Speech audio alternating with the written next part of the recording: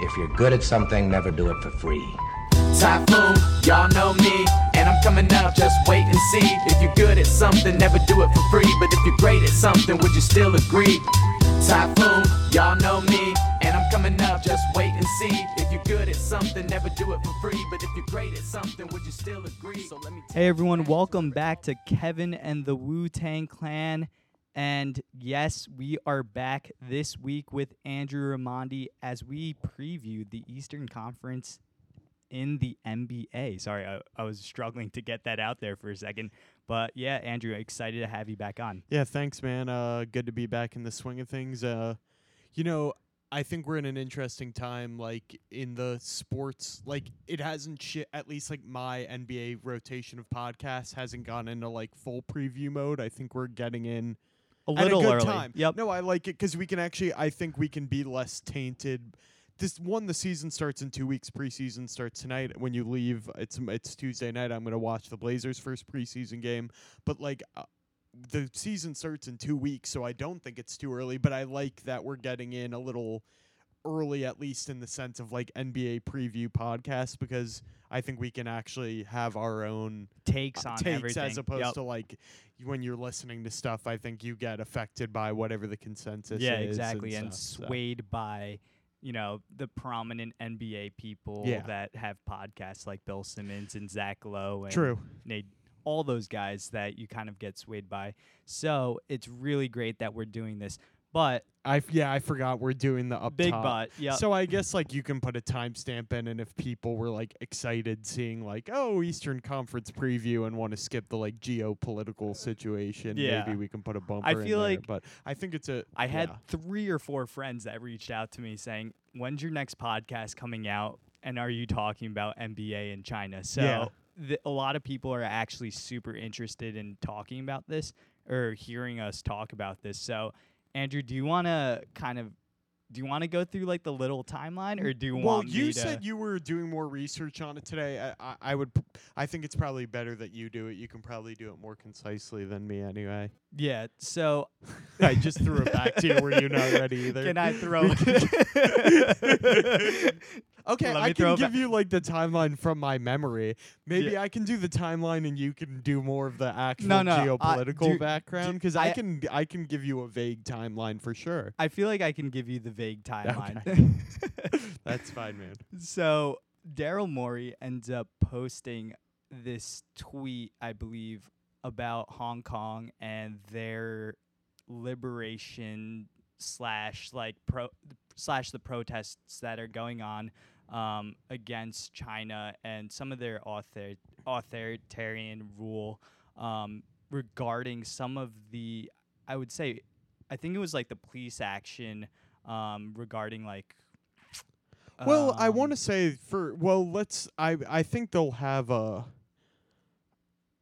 all he did was tweet and quickly deleted an image that said "Fight for freedom, stand for Hong Kong." Mhm. I mean, as to the general, like, specifics of what the Hong Kong protests are about. There are many explainers out there. There are many. I know Zach Lowe retweeted one that was kind of approaching it from a basketball perspective. Howard Beck kind of tweeted something, et cetera, et cetera. But yeah, basically, I mean, it's against China's interference. These protests are basically about China's interference and allowing a lack of autonomy for Hong Kong's people. Right, mean, and when it kind when of- it comes down to it. And it kind of goes into, like, some of the free speech type of things and free, like, right to assembly and all that Yeah. type of stuff that I think Hong Kong has had for years and years now. And there's this, it gets into, like, all this history between China and Hong Kong and how there has been basically this two system, one country type of rule within China and Hong Kong, and how to, I guess, how to, like, go about doing that, especially after Hong Kong was under British rule for a long, long time. I believe until, like, 1996 or something like that, before Britain basically gave China Hong Kong back. into Chinese rule, but I think one of the provisions that was actually written out Yeah. by Britain was that they really were stressing the democratic values that Britain had, and that was one of the provisions that was listed in the treaty that was taking place. And Hong Kong, I think there was a provision in place where 50 years or something of democratic rule. And now, that's like the brief history lesson of what's going on. And I guess from like the NBA perspective and where Daryl Morey kind of comes in is he ends up tweeting that picture, I believe, of him saying, I think the image said, "Fight for freedom, stand with Hong Kong." And it gets in, and then that kind of started off this international, I guess, like firestorm. I don't even really know what to. I don't know. Well, I think that's an interesting. I don't know. We don't want to do this for too long. I guess. I mean, it's an important. We can. I do it as long. But I think really there's an interesting question here of like, was this real? Because it's easy to paint it as like Morey retweeted this, China freaked out, and then the NBA responded. But there's an argument to be made that actually the NBA possibly had a hand in blowing this thing up a little bit, because apparently Tillman Fertitta came out almost immediately after and was like, this doesn't represent what the Rockets, the Rockets are not a political organization. The Rockets love China. It should be pointed out that the Rockets, there are no statistics on this. The Rockets are probably the most beloved NBA franchise in China, given Yao Ming's tenure there. I mean, it should be noted that I'm pretty sure the Rockets' alternate jersey has Chinese characters on it. Like, the relationship between the Rockets and China specifically is the strongest probably out of the NBA. Is pretty strong. I think they were saying either them or Golden State because of Golden State's popularity. According to a recent survey, the Rockets are the second most popular team in China, so that makes sense. Right. So with all of that, Fertitta, who's the owner of the Rockets, ends up pretty much immediately coming out and rebuking what Morey said and saying that Morey is speaking on, well, he didn't even really say that, but he was just saying, like, this doesn't represent what the Rockets stand for. Yeah. And then Morey kind of walks back his tweet and takes it down relatively quickly. And tweets something on Sunday, tweeted a statement basically saying, I was merely voicing one thought. And now kind of the more iffy part, I've had a lot of opportunity since that tweet to hear and consider other perspectives, which does, to me, as a lawyery type who thinks a lot about rhetoric, that seems to kind of imply, like, I'm not saying I said something wrong, but, like, I'm saying that, like, I was maybe misguided, Right. There's kind of an implication there.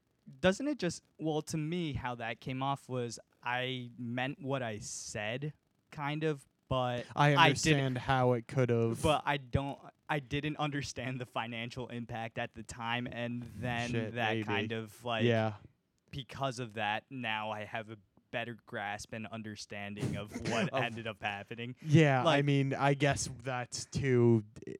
I like the idea of him doing the backhanded thing there, but. And I think it's also important to say what the NBA basically said, and I think more has happened since this. I'm just referencing a Ringer article for the most part.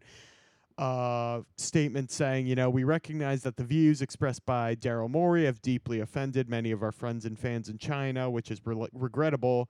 While Daryl has made it clear that his tweet doesn't blah, blah, blah, blah, blah, we have great respect for the history and culture of China and hope that sports and the NBA can be used as a unifying force to bridge cultural divides and bring people together. Now, another, obviously, part of this is that there was then a Chinese translated statement, I don't know if you saw this, that went out that maybe in the translation seems to more say that this was basically inflammatory or like offensive, characterizing Morey's words in more kind of negative language, basically. Right. you know, and we don't have to I'd like to just get to like the part where we actually talk about what we think about this as opposed to rehashing it. Everything. Yeah, but you know, Okay, so then you get more tweets from the NBA or statements from the NBA kind of solidifying that, you know, we believe in the right for you know, our players and executives to speak freely and things of that nature. There was kind of like a backlash on coming from everywhere. Yeah. And then like it just is Joe Tsai. Joe Tsai's statement today where he's Brooklyn basically Nets owner. Yeah, he's basically using this like it's hard to explain but like the equivalent of like a Trump guy using Fox News talking points. He characterizes like the Hong Kong protesters as separatists and kind of different things like that. So it is a really, really messy situation. Yeah, and it's like, I mean, from his perspective, and Daryl he's Morey, he's the CEO of Alibaba. Like, he co-founded that. Of course. So, of course, he's got to protect his interests. And so, I think that's the interesting thing we can go into here. I didn't mean to cut you off. Yeah, no. Go ahead. The good thing I have to say, from my perspective, thank God Daryl Morey didn't get fired. Apparently, that was like on the that table. Seemed to be in play early on, and thank God that didn't happen because I think this would be a like much more alarming conversation to me, at least. I think and so, who too. knows, we still could be headed towards that place, but like that would have really like I think this isn't it like we're at the point where it's like this is interesting, but Morey getting fired like would have pushed it into a place of like we really need to what is the NBA value at that point? Yeah, or something like exactly. So with that, what do you make of all this? Like as we've kind of done maybe a slightly haphazard job of laying all this out. But once again, if anyone's interested, there's plenty of explainers out on this right away. Right. And I would say and I would encourage people to look into just Hong Kong and China's relationship right. generally, because as Americans, like, and I think this is something we've seen as like kind of the shock waves have rolled out around the NBA league. A lot of people saying like, I was listening to Bill Simmons' reaction. A lot of people being nervous about just like not knowing what they're talking about or whatever. And you know, we should be informed about like these kinds of things. And this world is like politics, this is literally one of the most like preeminent kind of like geopolitical things in the world right now. Right. And I think we're not even touching on like China and like concentration camps and we other kind of human rights issues in China. Generally. And like, you know, even like Steve Kerr's reaction to like the whole thing, who's probably one of the most progressive coaches in the league and in American sports, kind of coming out and against Trump and talking about all his stances against Trump and all gun control, all that type of stuff. And there was a very interesting. It's been interesting to watch. Like, this has become a political kind of topic to some extent too. A lot of people trying to score points on both sides. Fox News, CNN. So my congressman Tom Malinowski from this district was actually he's like a big he's a Democrat, but like he just won this district was Republican for a while, and he's a big foreign policy guy. So he came out right away basically saying China shouldn't be able to use economic, basically incentives as a way to stifle free speech in America and, shield themselves against criticism of their human rights record and stuff like that. But then I saw there was almost this morning when I saw that Steve Kerr statement, there was the Daily Caller kind of right-wing media coming out and saying Steve Kerr's so, willing to speak out against Trump, but he won't speak out against communist China, which is pretty wild. I know. But, where it's just on both sides of the aisle, or people are just trying to say their piece and score points, like you were saying. Yeah. So what do you? All right. So let's get back to the NBA. What do you make of all this? What's your biggest takeaway? And take it from. I definitely think I have my angle, but I'm interested in seeing what you find interesting here. I mean, my biggest takeaway was I just felt that. I mean, Morey should definitely be able to express what he wants to say. I think first and foremost, that's probably the one thing that he should be able to say. But it definitely, it just kind of shows the trickiness in this situation with how he expresses everything and all the impact that he had. And it kind of, I was a little surprised by some of the, I mean, I don't think the NBA really took a stance with what Silver kind of came out and said, especially through the NBA, through that statement. They kind of pretty much said, like, we allowed them to express their rights, but this definitely pretty much spelled it out and said this has dire consequences, and they're losing like a bunch of like Tencent, who's like, which is like their streaming company in China that basically shows all their games, has kind of vowed to not show any Rockets games, things like that. Like, it does kind of smell a little bit of like the NBA's like definitely trying to protect their economic interests. In the name of like human rights in some ways. Like, not that it's an equal like comparison, obviously, and I think they have a right to do that as an organization that's non-political. Yeah. But it definitely is kind of ironic when I was just a couple days ago when I first heard about it from you, I was like, man, they're coming out a little bit weak. Yeah. In my opinion, but I guess as it's going on and on, I think Silver's kind of making the right move in terms of how he came out and said, hey, Morey, whoever it is, executives, players have the right to speak their mind on different issues. Yeah. It's just definitely a hard situation, but at first, initially, I thought the NBA was coming out a little bit weak in terms of their stance on like protecting their economic interests. The whole thing to me reads a little bit weak, even as it's gone on. Like, I think the charitable way to describe what the NBA is doing is trying to play both sides, basically. As we've gone on, that's what I see. I think they came out very weak, like you said, and then but it still strikes me as hedging a little bit. And I just wanted to make a couple points. One, this is a point I stole from a podcast I like. It's a Ringer podcast called The Press Box. That's like a media criticism podcast. And they were pointing out how, like, you didn't really see much commentary from this from, like, the usual news thought leaders in the NBA. Zach Lowe, like, a retweet, Woj, nothing. You know, like, and the ESPN, like, this has kind of been it's gotten a little bit bigger. It kind of had its crest, I think, but you haven't really seen many people weighing in with any sort of meaningful kind of criticism or takes on this. And all of these people work for huge media companies as well. It makes you start to think about ESPN's own interest in, like, you know, China there as a subsidiary of the Walt Disney Company. You know, if Zach Lowe goes on his podcast tomorrow and says, you know, Daryl Morey's right, blah, blah, blah, and lays all this stuff out, like, I wonder what ESPN would have to say about that. So going from all that, to me, honestly, it just was an interesting exercise. And, like, when we talk about the NBA, even as huge fans or whatever, like, we talk about business and, you know, stuff like that. We think about revenue, but at least I never think of it as, like, of a corporate entity or something like that. And it was an interesting exercise in that, like, you know, coming from my left-leaning political perspective, it's kind of a bummer. Like, it's kind of like, well, I guess, like, at the end of the day, for as much of the NBA wants to, like, I'll double back and then go forward. We like to think of the NBA as, like, the most progressive, and that doesn't necessarily mean progressive politically as in left, like progressive as in forward thinking and, like, open, you know, to different ideas. Yeah, and things exactly. Like that.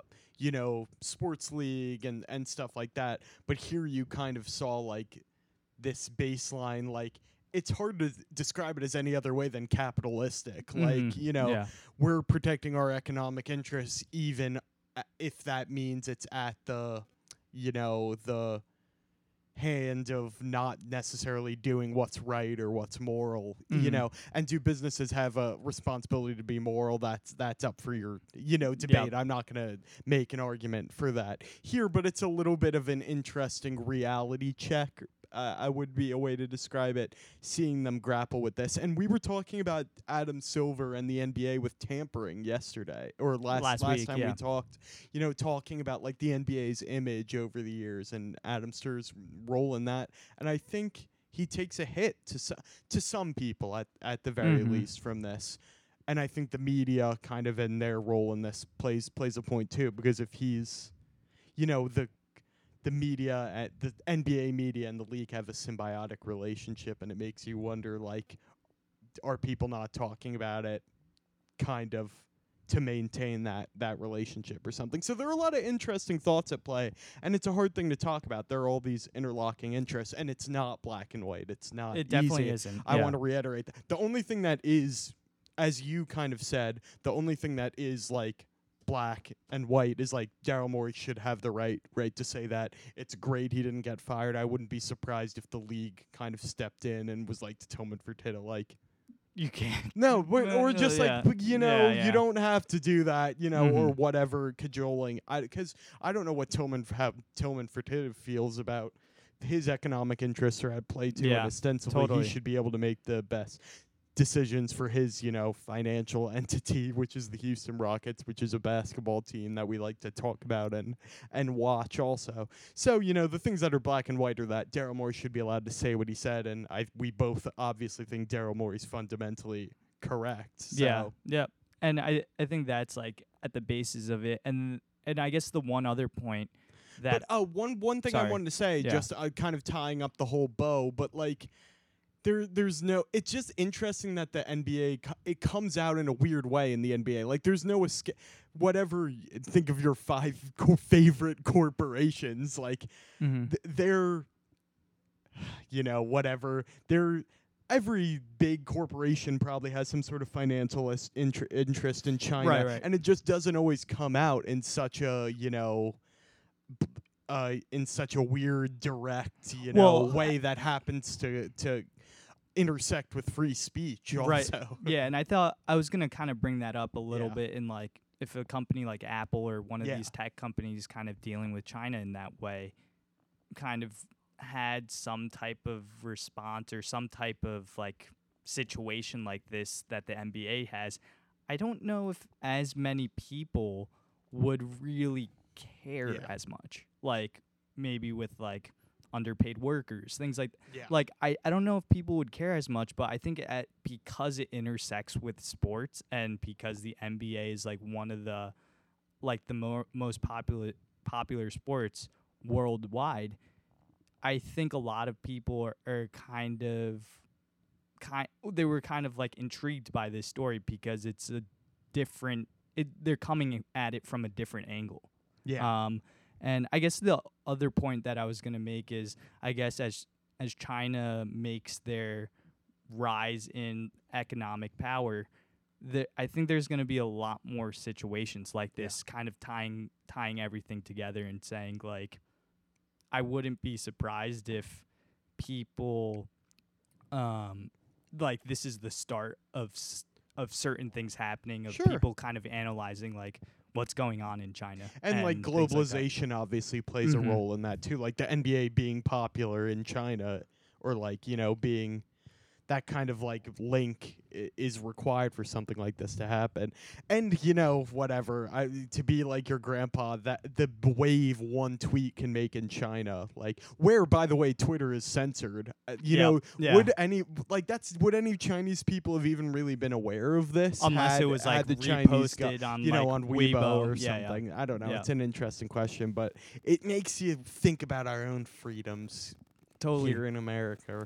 Totally. So I thought it was really interesting that we had to kind of start that off from Yeah. the top because And I of think the it's something to keep an eye on. Like Yep. I'm very interested in. I think the stuff with the streaming and all that like is interesting, and we kind of have a duty as NBA podcasters to Yeah. keep an eye on it because it does affect the league writ large. Yep. So it'll be really interesting. Never thought I would have ever been talking about No. China and the Houston Rockets, Daryl Yeah. Morey. Like It's one of the weirder isn't the way, but it's one of the more like idiosyncratic Yep. sports things I can really remember yeah, happening. It's definitely and I had people like my mom just kind of asked me like, "What's going on?" Like, I've been seeing this on the news, and I was like, "Yeah, we got to sit down and talk about it before I can like shoot you like one line of Yeah. text to kind of like get the whole Yeah. encapsulation of what's happening." So, all right, 25 minutes in. Damn it. All right. Of course, we're that's what. breaking 2 hours. Of on course, this that's for sure. yeah. Hopefully we can get But the real reason why, Yeah. well, that's kind of bad to say, but the reason, the other reason why we're here recording this pod is because the wins pool of the NBA, I guess we're doing a wins pool NBA draft Yes. season 2 Yes. for us. I won last year, but I mean, with the caveat of Andrew did draft 8 Eastern Conference teams last year. I believe. So I was thinking about this. So I'll lay out what we do basically. So what we're gonna do is we're gonna flip a coin, and whoever goes, I will say whoever wins gets their option of Option of either choosing. choosing East first or West first. Uh-huh. And it's fun, and then we'll those will be our teams, and we'll tally up the wins and see who wins. And everyone seemed to enjoy this when we did it last year. I Yep. think it's a good way to preview the league, kind of, and simultaneously give predictions to some Exactly. extent. So that'll be fun. I was thinking now to undercut the premise, like real quick. I was thinking about kind of the faults in this system as like an effective Right. and not just because I lost, but I think we should do the wins pool. Okay. And see who wins that. But did you like basically power rank your teams for kind of purposes of Yep, I did. I think we should also give our top 8 and keep track of that and see who comes closest and see if the wins pool Is if there's a consistent I think that'll give us some interesting data as to if the wins pool is actually a good way of going predicting. about doing yeah, this? I think it's still fun to do regardless, but Uh-huh. yeah. Okay. I think we should, and we can just do that at the end. We'll we'll do get- the wins so- pool so- as we should. As is, But I then think we we'll- should pick eight Eastern Conference teams ranked 1 to 8, Okay. and then 8 West teams ranked 1 to 8, and we can try and figure out some way about like kind of. It shouldn't just because I think we both might have the same 8 Eastern Conference playoff. I think teams, this is pretty but the easy to order, yeah. yes, but we can kind of see who comes closest in terms Exactly. of the order and stuff, Yeah. and then so yeah. Okay. So Because Andrew, I think there's actually we'll flip the coin, and I'll talk about what kind of spurred this in a second because it has to do with one team in particular. okay. So I'll flip the coin. You can call it in the air. Okay. Sounds good. Tails. Fuck, it's tails. So I will defer Oh, okay, that's to interesting. you to choose. So you'll choose first in the Today, Eastern and you'll Conference. choose first in the West. Yep. Okay, it's interesting. Maybe I was thinking too much about the wins pool strategy. I think having the first in the East is a huge strategic advantage to Okay. racking up the most wins because I'm taking the Milwaukee Bucks, who I think could end up having by far the most wins in the league. Now, there's no guarantee. And by the way, the Bucks are not my pick to come out of the Eastern Conference. The Philadelphia 76ers are. Okay. But I do think the Bucks are built for regular season success. And I think there's a possibility that the Bucks kind of end up taking a fairly big lead in the East in terms of games, and while the Western Conference is more compressed. So I'm very happy that you deferred and kind of gave me the opportunity to pick the Bucks because I So it think worked they out could for end both up, of us. I think they could end up having the most wins in the league. All right. So let's talk about the Bucks Yeah. then. Oh, I wanted to just give a couple stats preliminary as we Okay. go through every team. I kept track of a couple things. Got So it. the Bucks have the highest over/under in the league as per the Westgate Sportsbook. They're projected for 58 wins. Last year they were third in offensive efficiency and first in defense. Yeah, I think the Bucks are built for the regular season. I don't really foresee too much changing for them as they won as from last year. I guess the only thing is like the Malcolm Brogdon thing. That loss to me is going to be key in terms of does Eric Bledsoe show his playoff self where he struggled mightily to the point where he couldn't basically stay on the court. And maybe that's just like purely a playoff thing. And does that mean in turn going to be missing Malcolm Brogdon in that role. Yeah, no, that was probably my biggest concern as well. But the way I kind of answered it was, I wrote this on my thing. I'm not happy about them losing Brogdon, but I think it's more of a playoffs problem than a regular season problem. Right. Brogdon actually missed a fair amount of time last season. That's I think true. that's an important thing to consider as it pertains to like how they'll deal with the loss of him this year. I think he missed at least 20-something games, and were fairly successful without him. So I think they know how to play without them. And, when I'm thinking about the Bucks, I'm thinking about Giannis. But when it comes to, like, Bledsoe and, like, Lopez and the ancillary players, Wesley Matthews, who will probably be filling the role to some extent, I'm thinking I'm kind of coming back to the system. I'm coming back to Bud and that offense and the efficiency it has. Could Brogdon affect their defense? Maybe, but I don't see them dropping out of like the top 3 defensively. There's maybe an argument to be made that like that last year was their breakout year and maybe the league figures them out a little bit more, but Yeah. I don't know. I still see them at the very least in the East I don't see anyone night in and night out winning as much as they do this year. And to give like the Bucks like a fair point in terms of does Giannis take another Of step course. up in his development, kind of mitigating what they lost in Brogdon, and maybe there's more on his plate. And it's kind of ridiculous to think that he could do more, but if he could shoot, like he had shown that he could towards the end of last season, shown the willingness to take some threes, and if he's a little bit more consistent there at a higher volume, then it's just like at that point he's unstoppable. And he was pretty much unstoppable without an outside jump shot last year. So if he can show any semblance of a jump shot this coming year, then I think he mitigates a lot of the things that they lost in Brogdon. For sure. I picked kind of a most intriguing player for every team. And I picked Giannis, and it seems like a no-brainer, but it's for those points you mentioned. It really, despite he was the MVP last year, but it's not. I don't think we've seen his ceiling yet by any means. The shooting, as you mentioned, is part of it.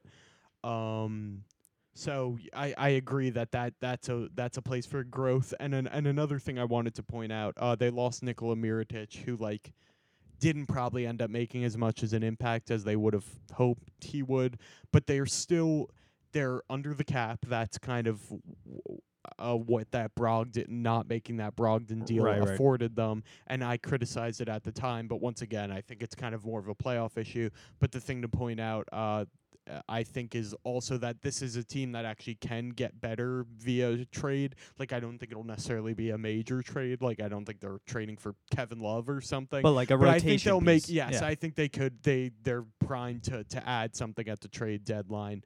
So I don't think they'll necessarily flatline this season. And you never know about some of the buyout guys, especially being attracted to playing with one of the better chances that this team is going to have coming out of the East, possibly representing the East. And this team leads the league in Lopez's this year with 2. So 2 of them. So that'll be fun. Robin, can you foresee both of them playing on the court? No, wasn't that Bill Simmons who said that on the? Yeah. I don't see it happening. I'd love to see it just from the perspective of there being. I put the Lopi playing at the same time would be incredible, but I don't think it'll happen too much. All right, so let's move on. Okay. With the number 2 pick, I have the Sixers. I don't think there's a surprise there. No. I think maybe Milwaukee's like a little bit of maybe like a half step above Philly. There's a couple things. I think according to Westgate, it was 54.5. Oh, I have 55, but 54.5, 55 wins for the Sixers. I think they'll probably be around 56-ish wins, especially with some of the struggles that the East is going to have this year, just depth-wise. I guess my one worry for the Sixers is the depth concern. Sure. They lost J.J. Redick. I mean, they replaced him with like Josh Richardson. they have some guys that like I don't know if the fit's gonna work. Like Tobias Harris, Joel, and Al Horford. If those three guys can play together and space the court enough, and I don't know like how that's gonna work defensively as well. Like, is Tobias Harris guarding threes? Like, I'm not sure. They're huge offensively on their front line, but I'm a little bit concerned about that and their depth. And that's probably one of the biggest concerns. Like, out of like Zaire Smith, like who's gonna like step up for them like as their sixth man? So I agree with that. Let me we were pretty much in sync in like the things we were thinking about for sure. I also had them second for the record. They were 7th in offense last year, 14th in defense. I think they're going up from 14th in defense.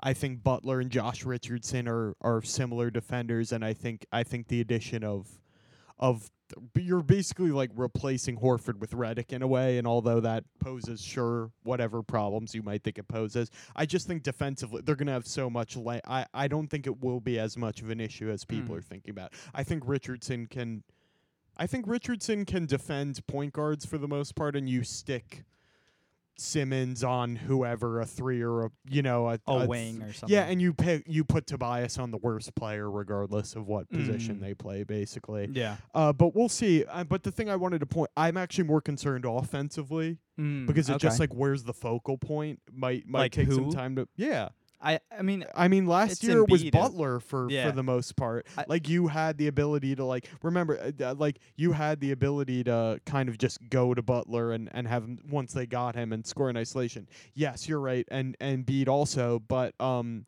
without JJ Redick, like that post-up game, just kind of fitting the pieces around that will possibly take some time. But I wanted to point out a couple things. Maybe they take some time to figure things out, be it that offensive or defensively, but they can afford to in the Eastern Conference. I think, and it's a question I wanted to ask you later, but I think they're by far the Bucks and the Sixers are in a class above everyone else. I would argue that the Bucks, like if I were tiering it, I would say like Bucks are in the first tier on their own, Sixers are in the second tier on their own, and then you pretty much have the rest. Of give the playoff or take teams, a couple, basically. give or take one or two maybe. But like even if they have some struggles, I think they're still going to win games in the Eastern Conference. I think they're going to be able to load manage this team very easily. Embiid and Horford, you know what I mean? You can rest Embiid and just start Horford at center. And vice versa. And I think you could argue that having both Embiid and Horford and kind of actually might make the bench stuff easier because, like, you can just play Horford at backup center. Like, you can stagger these guys in a way where you're kind of distributing them better so that there's always some form of playmaking on the floor as opposed to having, like, whoever run the show. But I agree they need someone to pop. Is that Zaire Smith? Is that Matisse Thybulle? Is that Trey Burke? Like, I think actually, when you look at their roster, they're more deep than they were at the end of last year. But the point still remains, like, you got to get some sort of production off the bench. Yeah, and they're all improving guys, I think. Yeah. In the NBA, and that's the worry for me. If I'm like a Sixers fan, like that's the only worry. And God forbid, like it's not like Embiid's kind of shown like he's the healthiest guy either. Yeah. So if he goes down, that kind of just lowers the ceiling even more. So that's probably the biggest worry, choosing them second. And then we didn't even mention Simmons at all in terms of whether or not is all the video stuff that's been circulating this summer. Like we were talking about workout culture I last know. week. Simmons is a nice. It's a slightly different variety because it's like the scrimmage life. Right. Yeah. Is that for real? Like, is his outside shot for real this year? If it is, great, but I don't think it has to be for them to be successful. I think I'd rather see him be like a better playmaker than like shoot 40% from three. Like, I think that's a more realistic goal for my totally. perspective. And he doesn't need to do like with the amount of talent in that starting lineup. He doesn't need to do too much, honestly. Yeah. Like, throw the ball into Embiid and like. let Tobias Harris is a pretty decent offensive player. Like they can run a lot of interesting stuff and exploit a lot of mismatches with their length, I think offensively. But in terms of how they're going to be able to get those shots is going to be interesting, and being able to space the floor, like you mentioned, without Redick. So I have the number two. Before we move on, I just wanted to point out, I want to try and hit these little marks I did.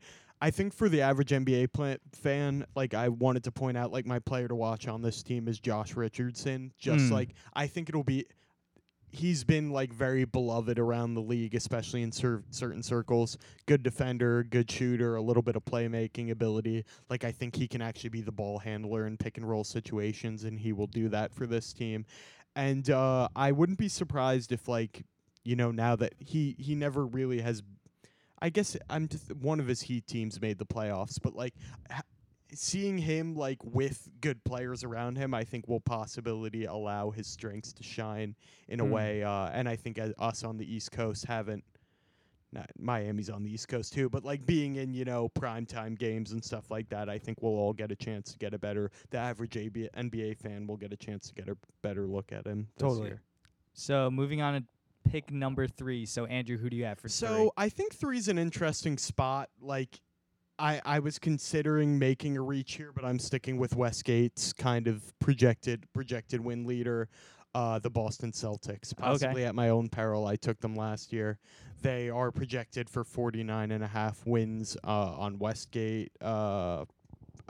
8th in offense last year, 6th in defense. I think their offense should be around the same. I don't see it getting too much worse with that either. It's definitely a downgrade from Kyrie to Kemba. But the fact that they were 8th on offense, despite like all the talk about kind of their shortcomings last year, is interesting, and I think that's sustainable. I think the bigger problem is the loss of Al Horford to Cantor Robert Williams land, which I feel like people have kind of not talked about as much, but I think it's one of those things where like it's a problem, and like in the playoffs it would certainly be a problem if they can't find someone at that position, but I think they'll have enough to win, especially in the Eastern Conference, a fairly good amount of nights. Now it's an interesting question, would I take over that 49.5?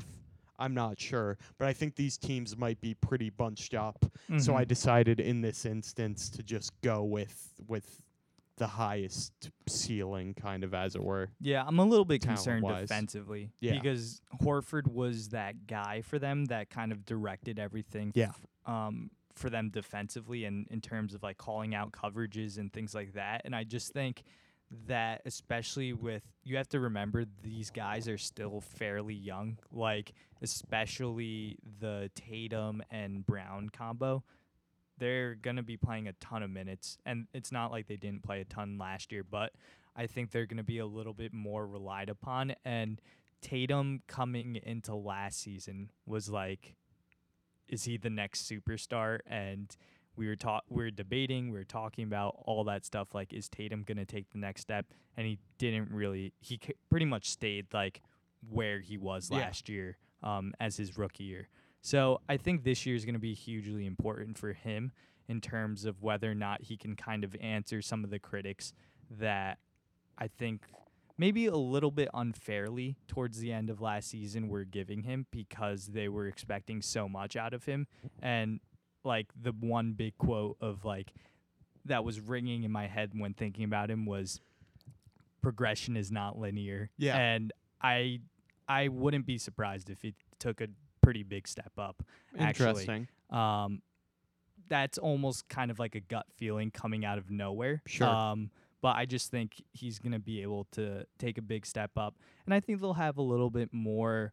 I think they're going to want to prove Kyrie and all the critics wrong in terms of like counting them out. And like I think this is also a year where if Gordon Hayward's going to be anything like pre-injury Hayward, this is the year that he's going to show those signs. If he's nowhere near that, then he's not going to approach anything close to the ability this year. But if he's going to show it at all, this is the year. and I hope he's able to do that, and we'll see what ends up happening for them. Now, yeah, I mean, once again, we're in similar headspaces. I wanted to answer a few of your questions. I thought, in terms of like who can be that defensive stalwart, he doesn't play the same position, but I think Jaylen Brown's an interesting candidate here. It's funny, like you were talking about, like the Tatum progression. I think the Jaylen Brown progression is also very interesting. He showed a lot as the year went on. Like there's your hipster Celtics fan will argue that he was better than Tatum by the end of last season. Not necessarily a better player, but kind of just was doing more on both ends. So I'd be interested to see kind of if he shows himself to be like a true stopper. Having him and Smart might make up for a lot of that possible Horford loss. I mean, but at the end of the day, if Kanter's playing like a lot of minutes, like he gets, despite all respect to Enes Kanter, you have one of the biggest Enes Kanter fans in the world on this side. He was nothing but good for the Portland Trailblazers last year. Love that dude. But over a full system, I think it's a full season. I think it's going to bear out that he is not a plus player to have on your floor due to those defensive limitations. I wouldn't be surprised if Stevens looks to combat that by maybe starting Robert Williams. There's been talks about this, and using Kanter more as like that kind of like off the bench guy who plays more minutes than the starter. So that'll be interesting. And I wanted to kind of also, so there were 2 points I wanted to make. One was in regard to that Jaylen Brown thing, who I had my player to watch. His emergence as a possible trade candidate is interesting, just because they have a glut of wings there if they're all decent when it comes to Tatum, Hayward, and Brown. And I think Brown just seems to be the most likely one to be traded there. So maybe he gets traded for, a big at some point down the line. And the other point I wanted to make kind of broadly, I have this question, like, which is more of a likely storyline this year? Like, we're seeing a Tatum renaissance, or we're seeing a Brad Stevens renaissance. And I actually picked the Brad Stevens thing because I do think it's funny that you were predicting the Tatum like jump leap, which could happen. But I thought last year we just kind of learned that, like, Tatum's first year, a lot of the things that made him incredible, as it were like unsustainable. Like, he was kind of shooting more, like he was having maybe an outlier when it came to his shooting. Yeah, exactly. And it just so happened. Like, I would like to see him kind of just improve in other ways. Like, I think getting to the line more would be an example of something to make himself a little bit more of an efficient scorer. And I don't think a big leap is necessary. It's possible, but I don't think it's necessary. But I think what Stevens, when you're talking about people with chips on their shoulders, I just felt like his stock took a hit, and maybe he tries to be. And Kyrie was a limitation in that factor. A lot of people were kind of saying, like, they couldn't really run that, like, innovative Stevens offense stuff because Kyrie just wants to run pick and roll. Now you've replaced him in a point guard with Kemba, who mostly has ran pick and roll in his career. So, you have a slight problem there, but maybe Kemba's more likely to buy into the Stevens mojo as it is. So I'd be interested to see that as well. Like, if we see like a good Stevens season, whatever that means. Yeah, I think for the Tatum stuff, it's more like I was saying before, just like a gut feeling. I don't think it's like really based off of anything that we saw last year. It's more just I think he's learned a little bit more. Well, you're arguing that he was hampered by Kyrie to some extent in a little implicit bit in that, right? Yeah, I think a little bit, and he's going to kind of take a bit more of the scoring load because of that, and he's going to have the ball in his hands a little bit more. I hope he gets to the line a little bit more, like you were saying before. And I think he takes a nice step up, maybe not like a huge mega leap, but like a nice step in his development. That's just kind of my thinking looking at it. And I think like the Kemba thing, because he's basically like what Kyrie was. I think it's kind of interesting kind of hearing people's opinions on Kemba in comparison to Kyrie. Kemba had like an amazing season last year, but he was all NBA. He was all NBA.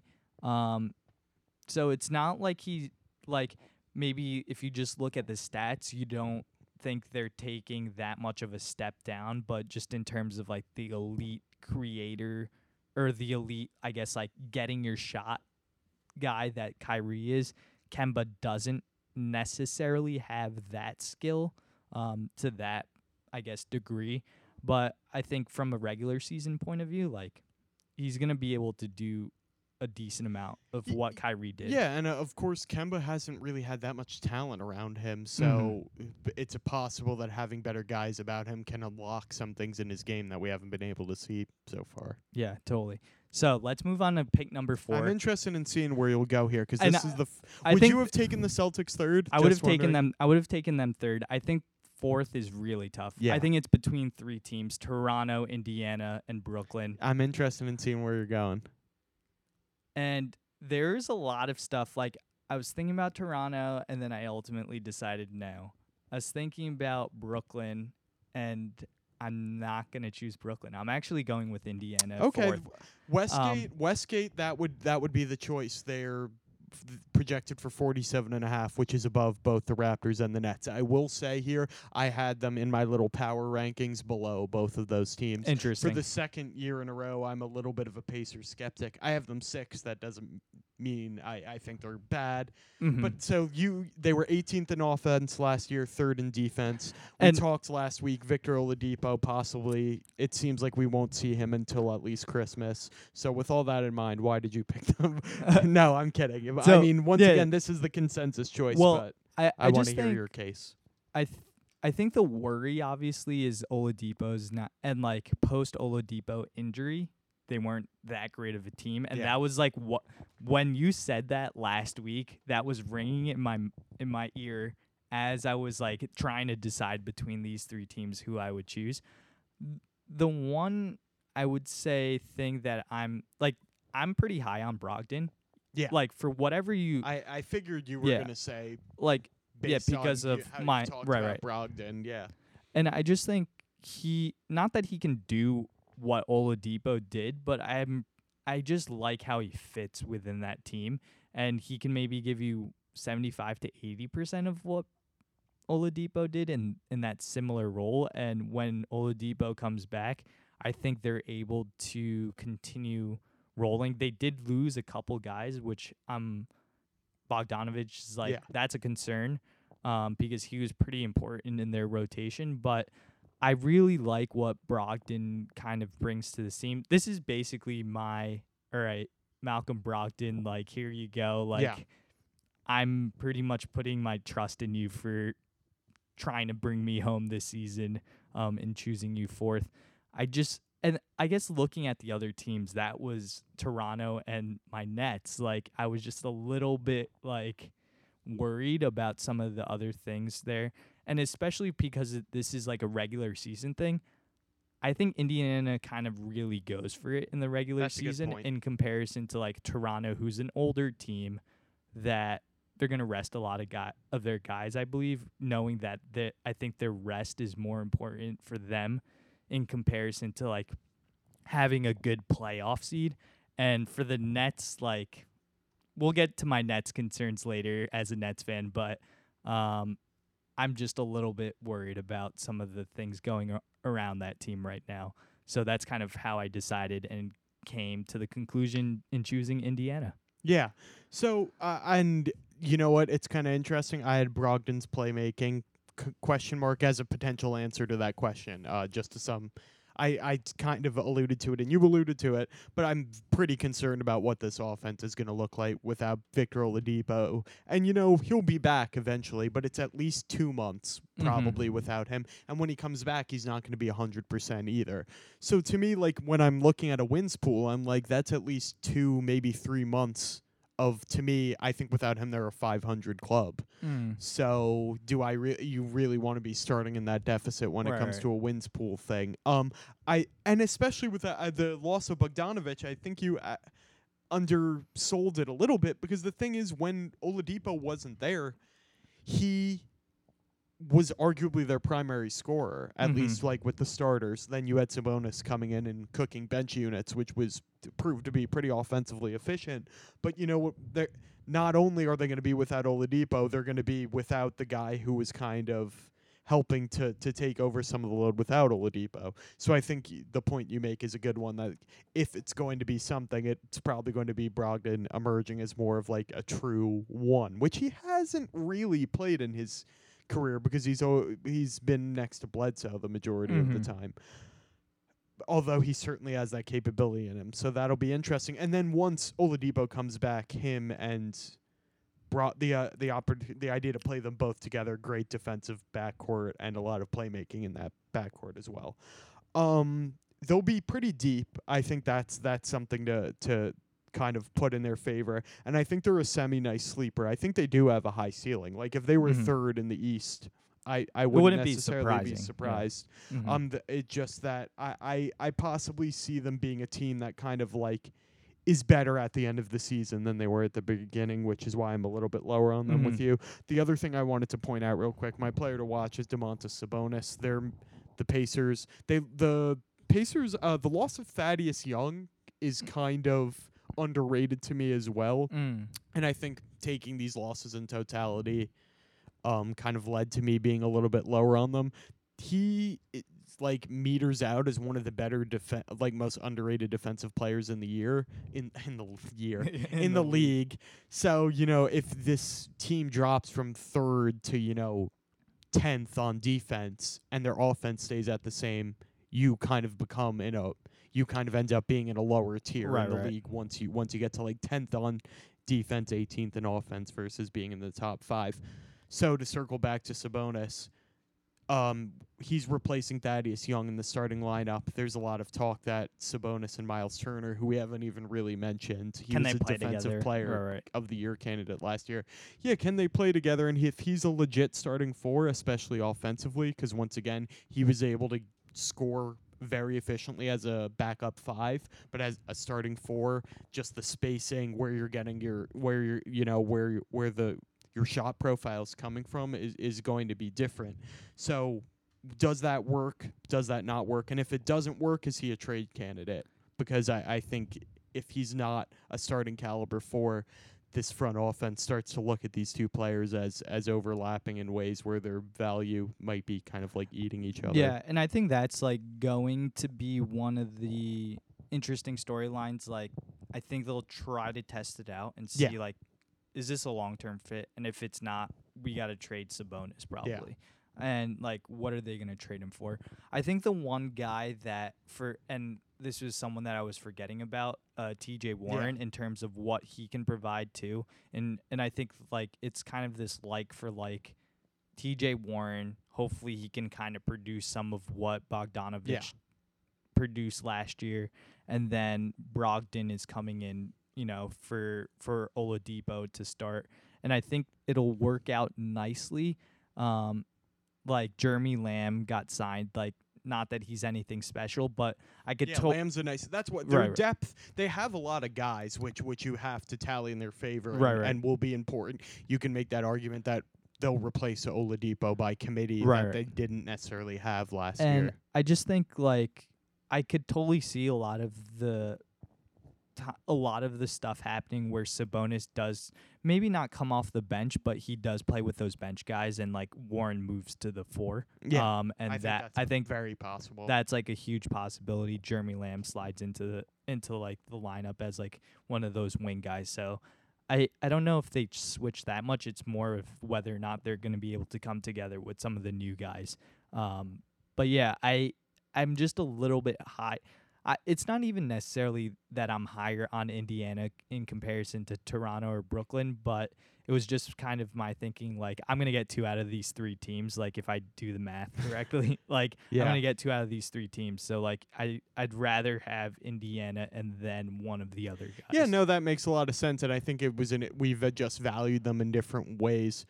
I was a little bit more concerned about the kind of, like, the replacements, whereas you kind of saw their overall probably seal or saw less volatility. It would probably be a good way to describe it. Because the team I'm going to take is one that I think has a fairly high ceiling, but that you could argue has more volatility. It's not the Nets. It's the Toronto Raptors. Okay. I'm taking the Raptors here.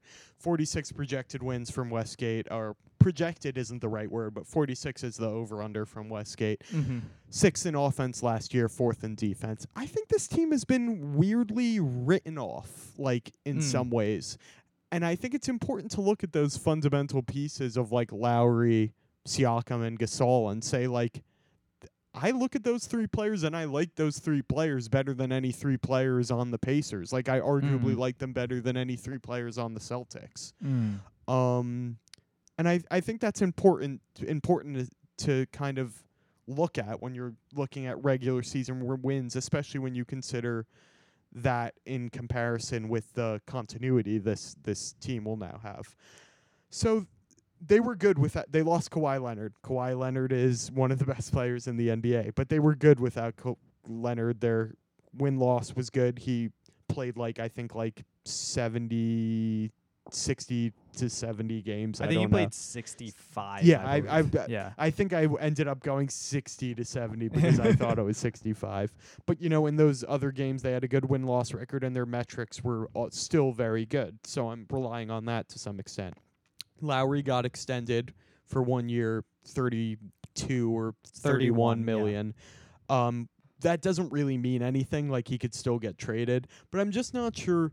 I think a lot of people are underrating the Raptors just based on this idea that Masai Ujiri is this cold, calculating, that's not the right way to say it, but he won't hesitate to dump everybody. Danny Ainge. And maybe maybe at the end of the day, he's going to do what's best. He got his ring, and maybe he'll look towards the next thing, I think is the way people are describing it. And I think that's possible, but I don't think he's just going to do it for no reason, especially because I think they're pretty good. If this team's in the top 4 of the East, is anyone that scared of the Bucks, where they're going to, you know what I mean? They're going to pull the parachute when they're 4th or 5th in the East. If they're 7th or 8th, maybe. But if this team looks okay, I don't think he's going to dump anyone. And the other point I wanted to make is is he really going to? If they blow it up, I think it's because they trade everybody. I think it's because they trade Lowry and then they look to move whatever. Yeah. I don't think they're just Gasol and Ibaka are now expirings, and I don't think he's just gonna cannibalize a good season to trade those 2 expirings for a first and 2 seconds or something. Yeah. So in picking the Raptors, I'm just looking at their pool of talent and liking it more than some of the other teams in this tier, and wondering if maybe there's kind of course correction to the current narrative surrounding them. Yeah, it's actually kind of funny that when you were talking, I had very similar points, in terms of, I think a lot of people are underrating this team. If you look at the players going down, they can play in a final series, and look at Kyle Lowry. Norm Powell's going to get minutes. Anunoby, who didn't even play in the playoffs, really. Anunoby didn't play. Siakam's the key guy in terms of whether or not he's the one that steps up. But Gasol, Ibaka, then Van Vliet. That's the start of something that is really, really decent. And I wouldn't be surprised. If I had them in a playoff series, I'd be pretty scared of them. But over the course of a long season, yes. And I think that was my thinking in choosing Indiana over them, is I think they're kind of this veteran team now that is just we don't really care too much where we finish in the playoff race. And I was a little concerned about Masai and that whole narrative of whether or not they're going to trade some of these guys and offload the expirings that you mentioned in Gasol and Ibaka because of their championship pedigree, and maybe one of these desperate teams that's in the playoff race kind of overpays for one of them because of their playoff experience. Yeah. But in a playoff series, I would be pretty scared. Even against Milwaukee, who's probably the best team, I would still be pretty scared of Toronto. Agreed. But maybe over the course of, in this exercise, during this game that we're playing, drafting these teams, I don't see it long term over a season. So yeah, I just wanted to kind of one thing I wanted to add to the concerns you raised is like injury possibility. How many games are Lowry, Gasol, and Ibaka actually going to play? Like if any of them miss extended time, not Ibaka necessarily, but I think if Lowry or Gasol miss extended time, it's possible that does real damage to kind of their win loss. I'm not completely sure if if Van Vliet had to start like 15 games, would they be that much worse? I'm not even really sure. But, I think if things start to, the possibility with this team as compared to like the Raptors, compared to the Pacers, like if things start to snowball and they start to fall out of it, the possibility for complete teardown is there where it's not necessarily possible in the Pacers. But at the point I also wanted to make, my player to watch on this team is Pascal Siakam, because maybe we're sitting here halfway through the season and going, shit, Pascal Siakam took like a huge leap. He's like an all-star. He's one of the best players in the East. And I think that's, like, I don't think this team is capped because there's a possibility that there's a leap from him. I'm not saying that there's a 35% chance of it even happening, but there's like a 15% chance. And I think that's worth something. That's the great unknown, whether or not he's going to be able to step up. And he's offensively, he's shown so much like in his all-around game in terms of improvement that it's exciting to think that he can be better than what he's shown. And like I'm curious to see like out of like the three wing guys that they have, Anunoby, Stanley Johnson, and Hollis Jefferson, like whether or not one of those guys, like Anunoby's kind of showed that he can play a little bit and be this spot starter in their lineup, but I wonder if one of those three guys can like make kind of like some type of improvement. Johnson's hasn't shown much at all, but I think like it's got to be encouraging to see like Siakam's development under their system, and that can maybe be one of those things that I guess like a player like Johnson or Hollis Jefferson looks towards and says, hey, maybe I can make some of those leaps and bounds in my game. Yeah. Maybe not over this year, but over the course of a couple seasons. So yeah, I actually like this Toronto team. It's just one of those things that I'm a little worried about some of those factors that I listed before. Okay. So I pretty much left it wide open for you. Are you walking through that door? Yeah. I mean I have to take them. Yeah, I think you have to also. I don't want. Did you have them ranked above or below Toronto? I had them below Toronto. So okay. I had them 6th, right? Yeah. Yeah. So I had them 6th. Yeah, I don't feel good about this Brooklyn team. Wow. I just don't. Wow. Like all the So this was one of my questions. So they were projected for, and I think you can answer this. They were projected for. We have an over/under of 44 as per Westgate. 19th in offense, 13th in defense. Kevin Durant, I think both of us are assuming he's going to be a non-factor this season. He's out for in this making season. These predictions. Yep. And my question was like, is this team more likely to be the 3 seed or the 7 seed? And what's your answer to that question? I hope the 3 seed, but it's like you say when you say you don't feel good about this team, I guess what does that mean? Because versus their expectations, I guess meaning their chances to come out of the East, like what does that?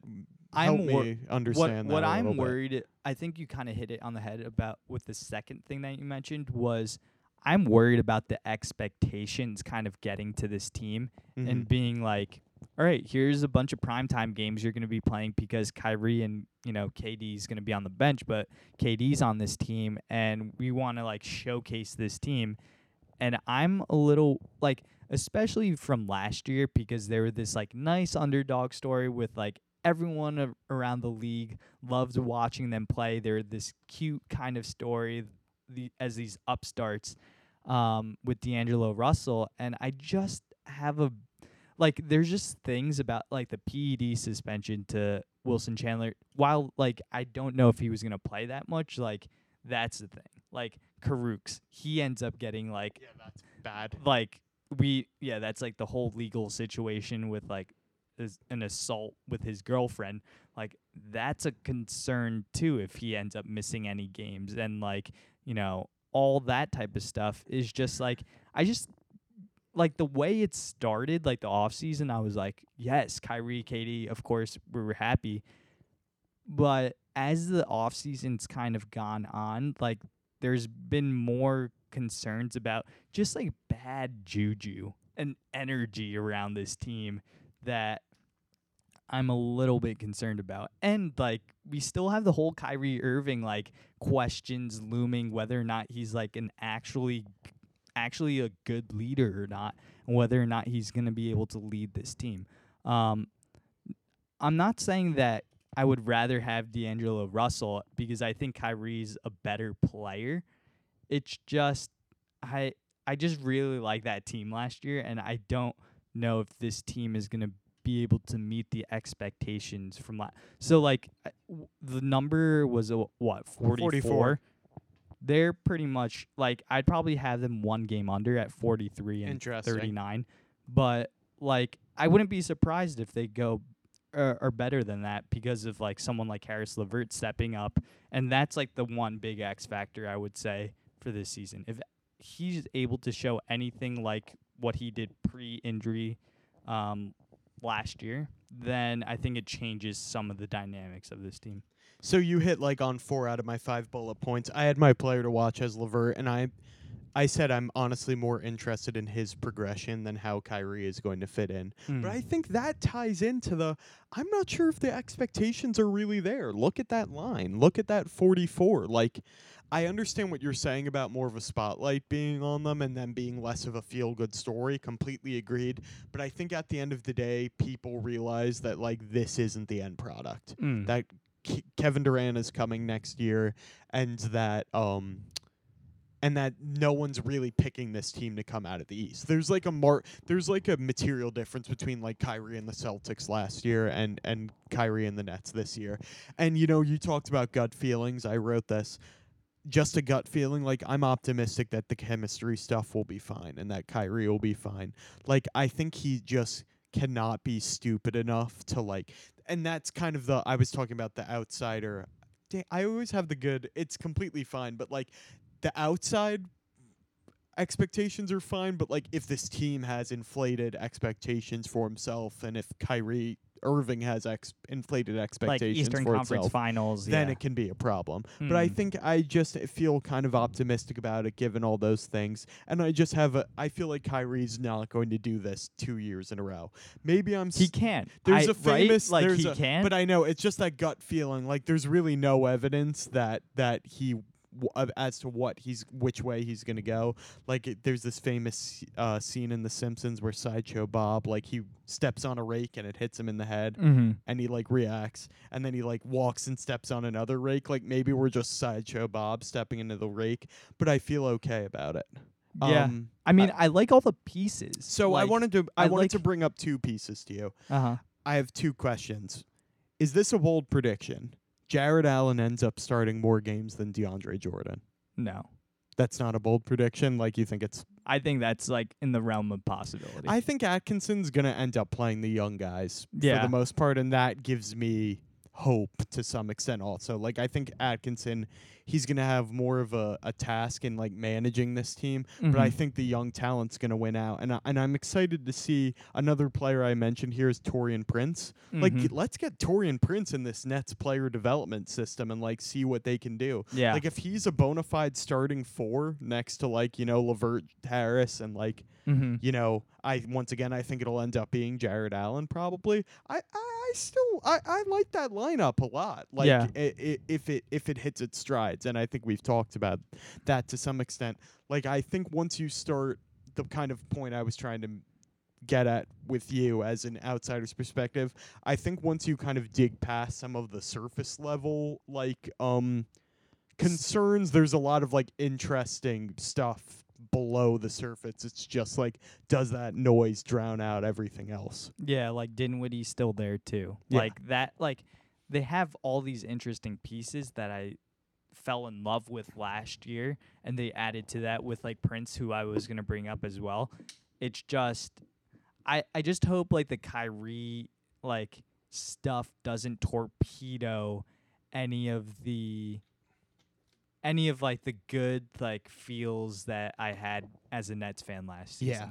So that's just like, But to Yeah. some extent, I think that's like it is a basketball question, but that's just like a fan question to some extent too. You know what I mean? It's like that with you traded in the homegrown whatever for this other thing, and you know if you talk to a Toronto fan, like sometimes it works, like it works out sometimes. You know what I mean? yeah. It's just kind of that weird philosophical question. Mm-hmm. But So whether it bears out on the basketball side, who knows? yeah, well, yeah, I guess it's my kind of pessimism of like all my sports teams disappointing me Sure. lately. So it's so that's kind of seeping through here.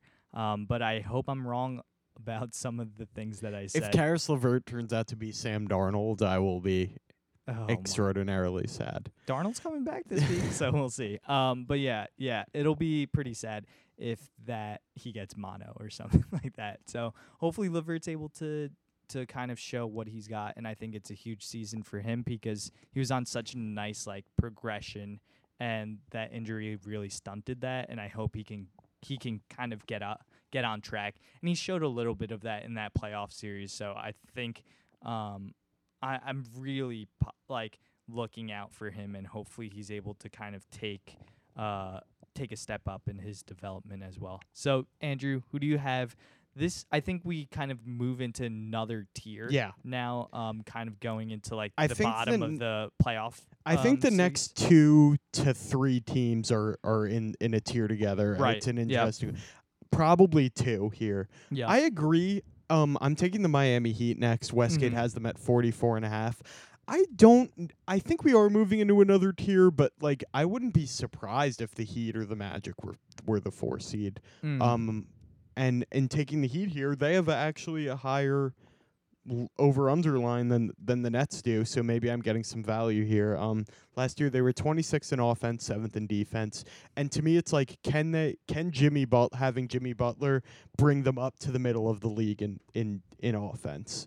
I think Those that's 330 possible nights. if they move to if they move to 15th in offense or like 18th in offense, like they're probably a 6 seed, and I get some value here. Whiteside's probably addition by subtraction. I'm not saying he can't be good on the Trailblazers, but I think for this team it'll probably work out to their benefit. And I'm actually looking forward to watching this team. Like as I look up and down the roster, I'm just seeing guys who I'm excited about. I'm like, oh, Bam Adebayo. Like I'm interested in seeing what he'll do as like a starting center, you know, kind of things. Oh, Dion Waiters like coming back at full strength and in good shape. Like that'll be interesting. I think they're just a solid team with some upside from Butler. Obviously what he brings from a chemistry standpoint is a possible issue, but I look at this as a team that's kind of like, and a million people have said this, we've probably said it, like this is like a team built for what he seems to want. Like this is Jimmy's team. So there's no threat to that. I mean, there's the threat of like Myers Leonard fucking up and him like screaming at him, and like Myers Leonard's confidence being completely ruined.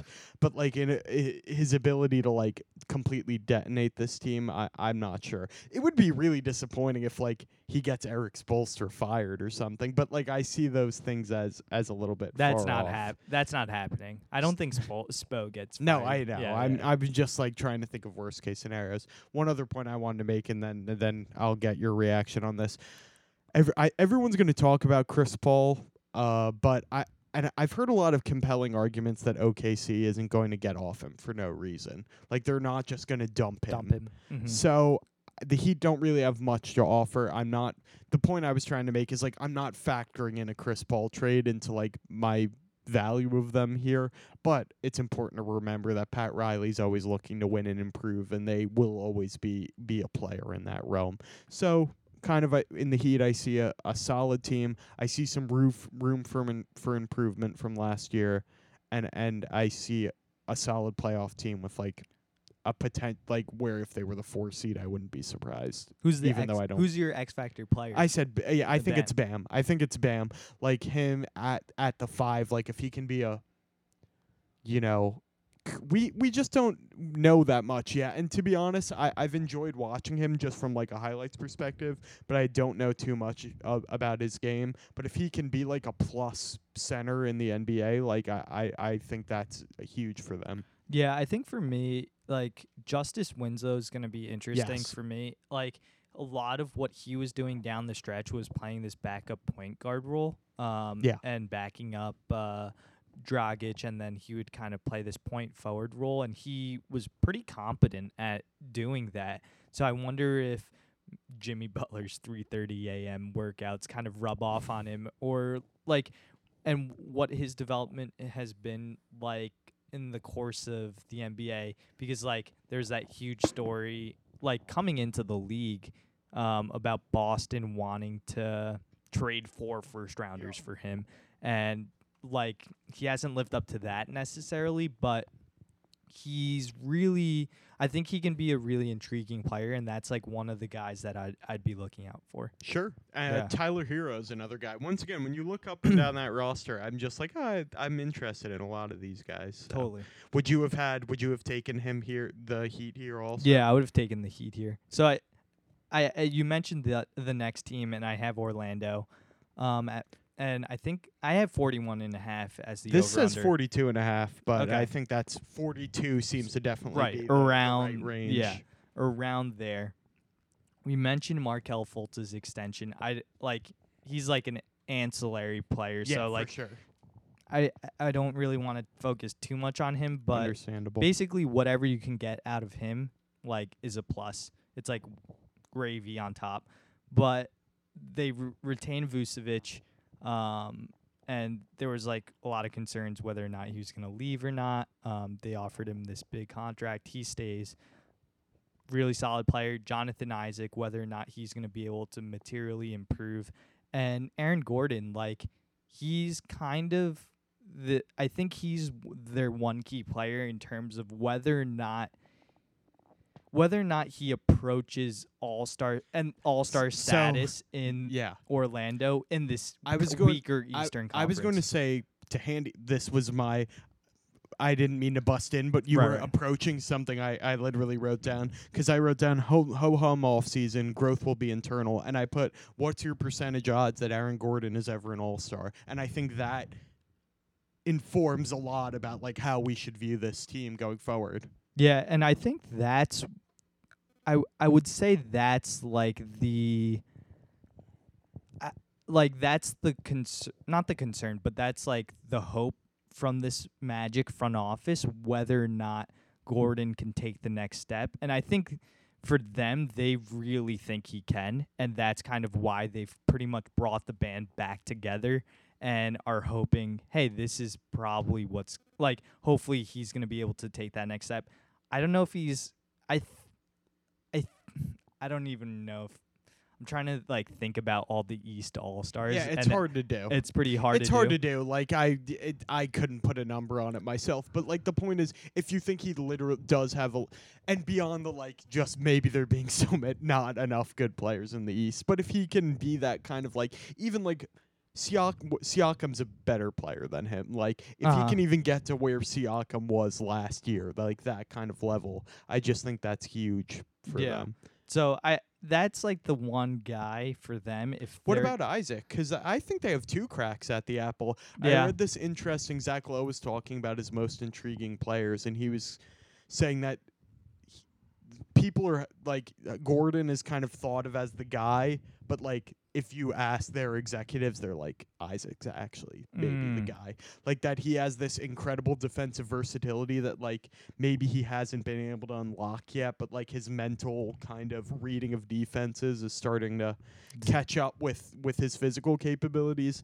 And on offense, like all you have to do is like shoot corner threes and maybe be able to take the ball off the dribble every once in a while. And if you have both of those things, like you're a great 4 in the league. So I just wanted to point out him. He was actually my kind of X factor for this team, and Gordon seems like the obvious path, but I don't think it's their only path. And yeah, I think that's interesting that you pointed out that there's like 2 cracks at the apple, and being able to see whether or not they're going to be able to if Isaac's going to be able to take that step up. Like they signed your guy Al-Farouq Aminu. Sure.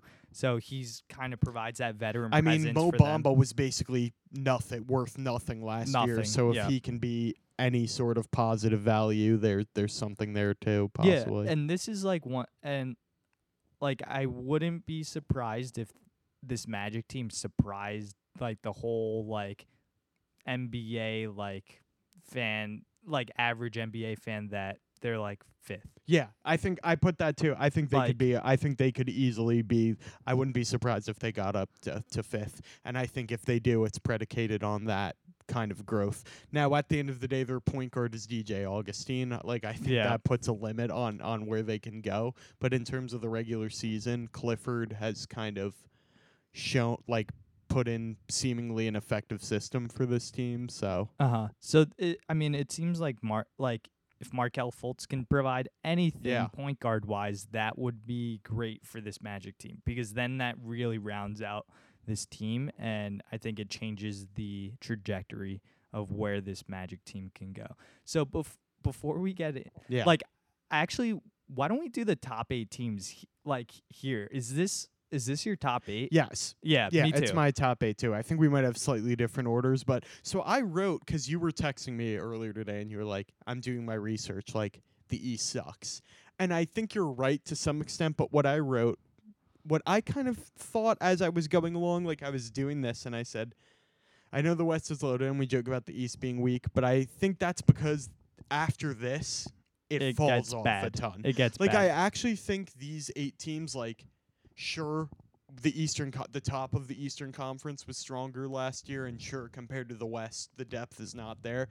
But I think I'm sure one of these teams will end up disappointing Terrible. horrifically, You're right. and maybe some other team will take a jump. I don't really see it as we go along, but I think these are 8 decent teams, and 8 teams I will enjoy watching on League Pass. The problem is that in the West, I will also enjoy watching 9 through 14, and I don't think I'd really watch any of these teams save for maybe one. Well, and even 9 through 14 in the West Has a chance of has making a the chance of playoffs. making the playoffs. Yeah. I just don't foresee any of the teams below these top 8 Yeah. even having like We're a, seeing a in shot. terms of the win-loss totals, it drops by 4, and then it drops by 5 from that Yeah. next team. So we're seeing I think we can kind of if not speed through this. I just think there's a lot less interesting stuff to talk about. All right. Do you want to name your top 8 here then? Yeah. Or do you want to Yeah, just so kind of I'll keep track of this. So Okay. I had power ranked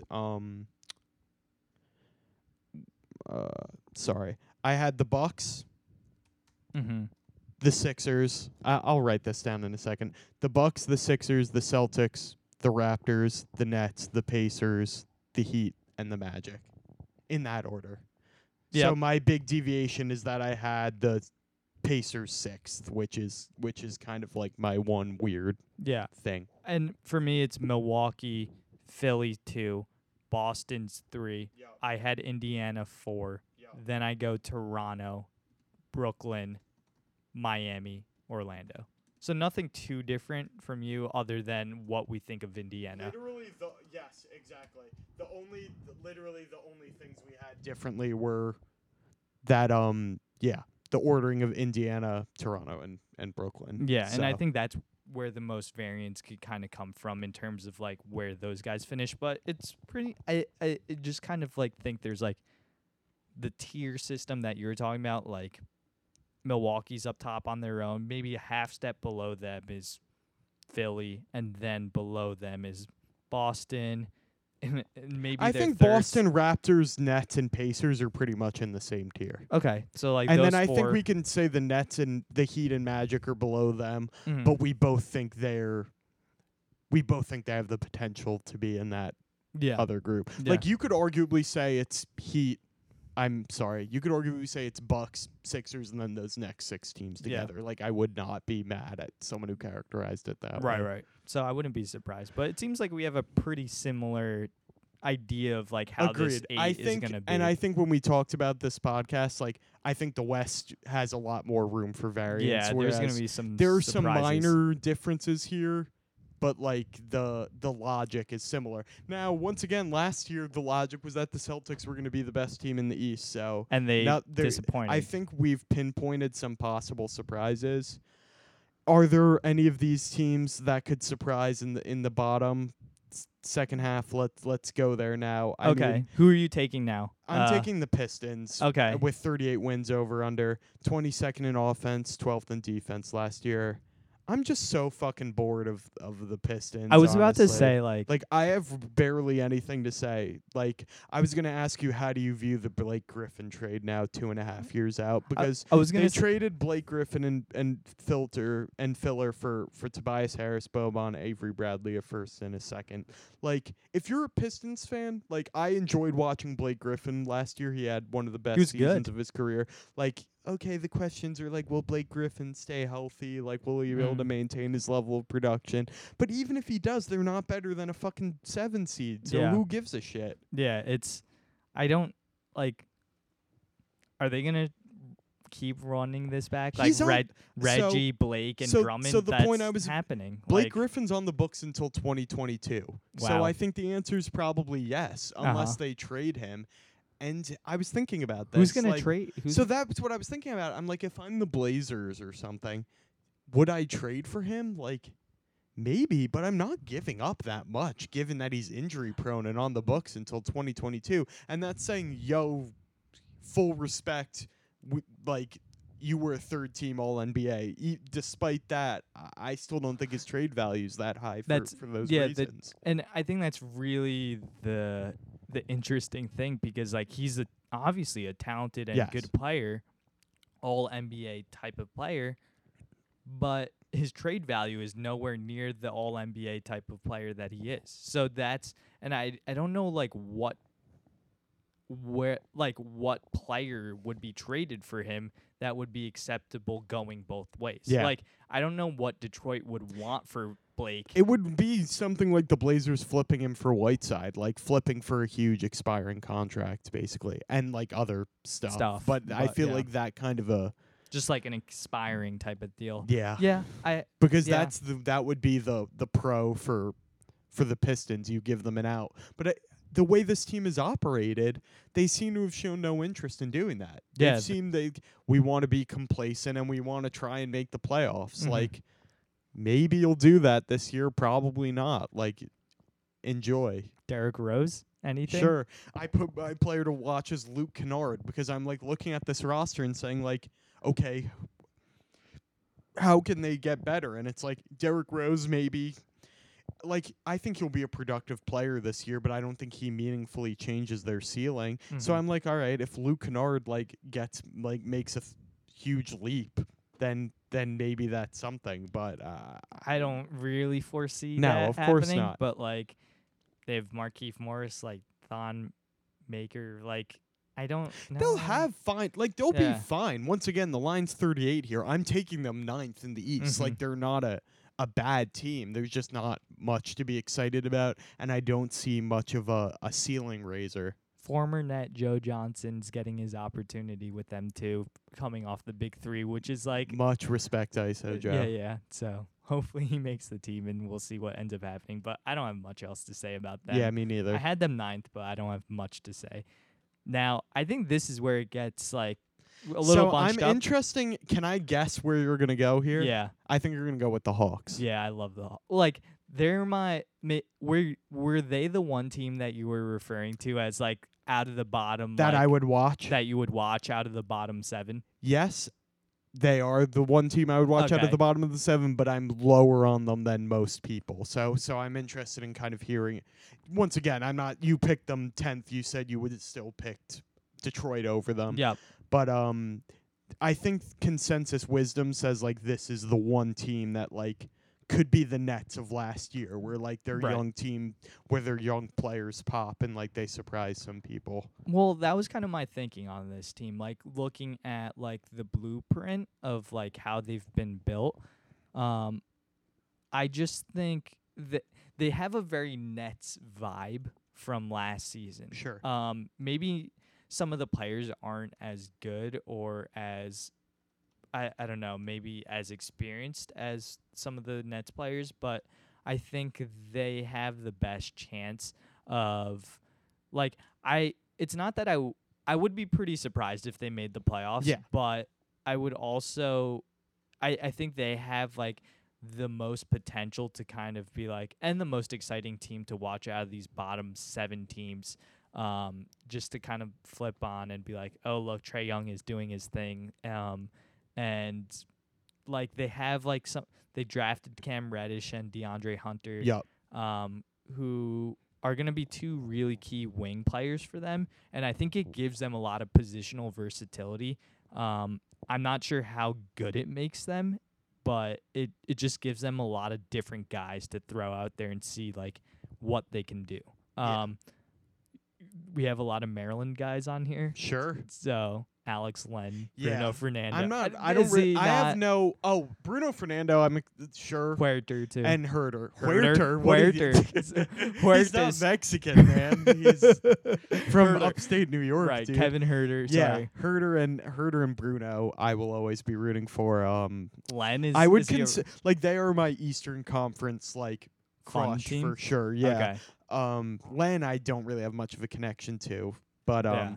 the thing I wanted to say, like, so you've raised a lot of good points, but I think we're in the same boat where, like, I even feel like I think I actually last year in my notes I said like I think the Nets could be the 8 seed, which I felt pretty proud about looking back. Yeah. Like I think I felt better about last year's Nets than this year's Hawks. Like Oh, I have totally. 2 equal, like separate but equally valid feeling. The first is that they're the most exciting team in the bottom of this conference for sure, and that they have the most the highest ceiling, as it were, possibly. But their over-under per Westgate is 36, and I'm taking the under by far, probably. Yeah, I had They only sorry, I had one number that had 33.5, and I Okay. kind of liked 35 for them, Yeah. 34-ish wins. But they only here's and this is I'm sort of the one place I've been mostly saying my own feelings. I thought Dunked On made a really good case. This team only won like in the mid to high 20s last Yeah. year. Do you really see them making a 6-win jump? They were 23rd in offense, 27th in defense, and I think defense night in and night out is going to be an issue. yeah. Collins can't defend really. I don't think I think Trae Young's my player to watch. Point guards in year 2 generally make a leap, but I don't think his leap is going to come defensively. And I don't think DeAndre Hunter, like he was a great defender in college, but I don't think like he's coming in and changing their Their fortunes. culture and all They that. were 27th in defense, and I don't see them getting above like 22nd, where you get compared to like the Nets, who were like middle of the road defensively, and that was a huge reason why they ended up making the playoffs. So I think offense could maybe take a bit of a leap, but the point kind of is like going forward, like yes, tons of optimism, but I don't think this year is it. I wanted to throw one question to you, unless you had something to say. Well, my only about other that. point was, if I'm going to argue against myself on this Atlanta team, is they have a lot of guys, which could be a problem Sure. in terms of like stirring like Evan Turner. Is he going to be happy on Well, this that's the team? thing. Like, is Jabari Parker so gonna my be on Jabari this? Parker, Like- I wrote I have no interest in Jabari Parker whatsoever. Uh-huh. Like I don't think like. Yeah, I'm hoping. Who's their coach? Lloyd Pierce. I think Pierce hopefully just plays the young guys. Turner's going to be the backup point guard, basically. Like Yep. they're not going to be major players. And by the way, when Evan Turner's your backup point guard, it doesn't go well. So I don't see that as a place where they're getting better. I agree with you. Like there are a lot of guys, but I think it's going to.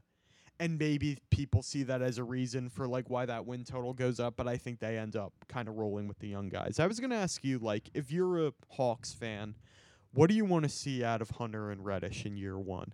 Like, they're just interesting guys that, like, going into the season, the Hawks are going to get some hype, but, like, I don't see those 2 guys necessarily getting hype. Like, what's your dream kind of, like, rookie year for those 2 guys? That they can like be in the rotation. Yeah. Like I think like Since- some semblance of they can actually play, and like hopefully especially Reddish improved some of his shooting numbers. Yeah. I That was think- the huge concern Yeah. coming out.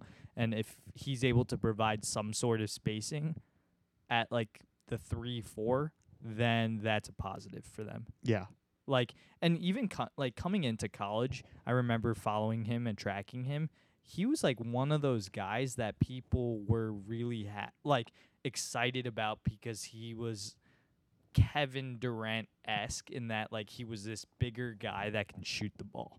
And not that he's going to approach anything close to Kevin Durant at all, but like that was like what a lot of people liked about him coming out from high school going to Duke. Yeah, that's interesting. I see him more like I see his ceiling more as like Not that I see Kevin No, Durant I as know. a ceiling at all, but I think he's shown himself to be like his game's like just like nice inside out 4 game. To me, I think I want to see Hunter's like defensive like Right. showing him if he can like come out and be decent defensively whereas most rookies suck, like that's good. And then like the offensive contributions kind of are secondary.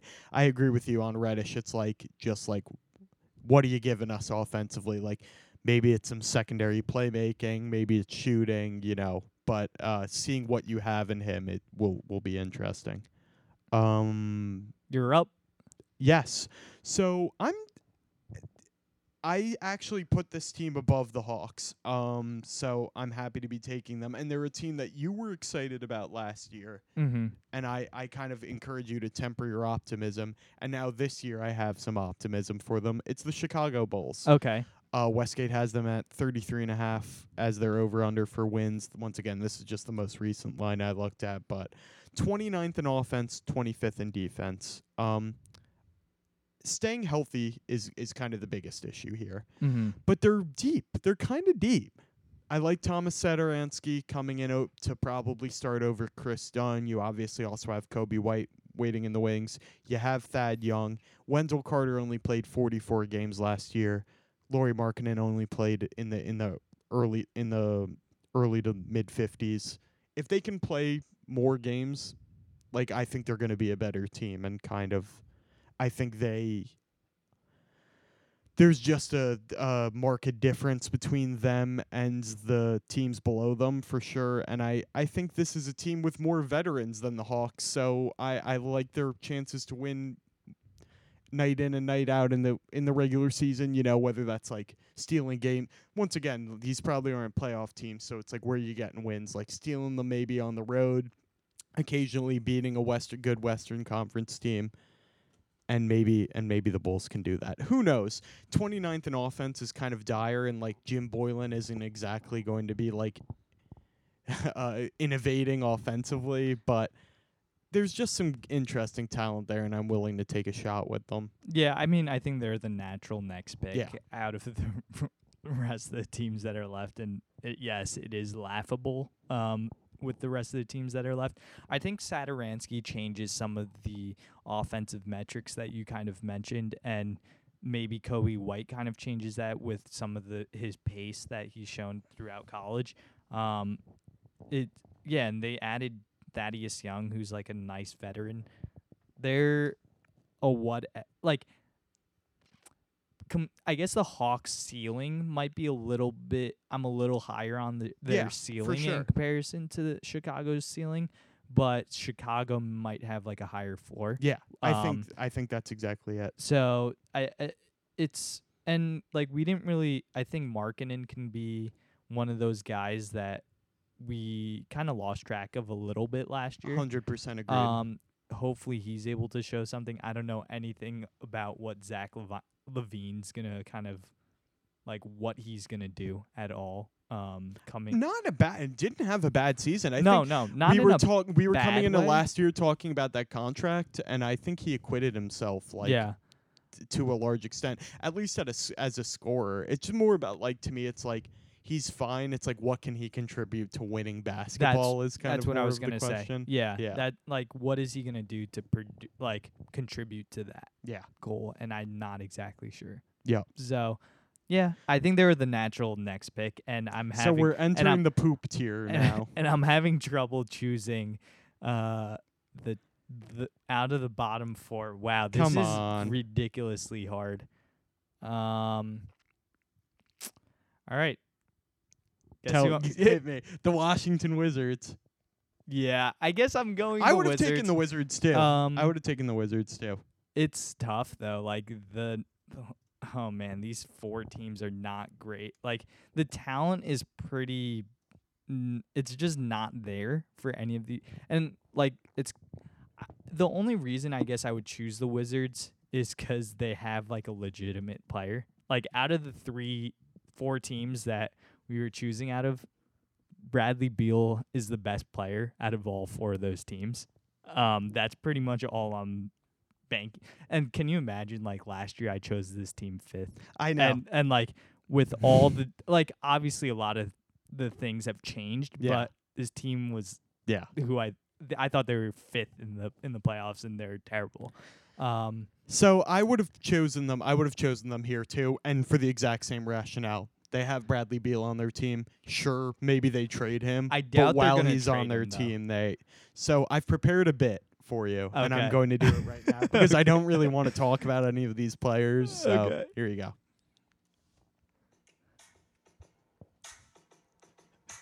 Ladies and gentlemen, your 2019-2020 Washington Wizards.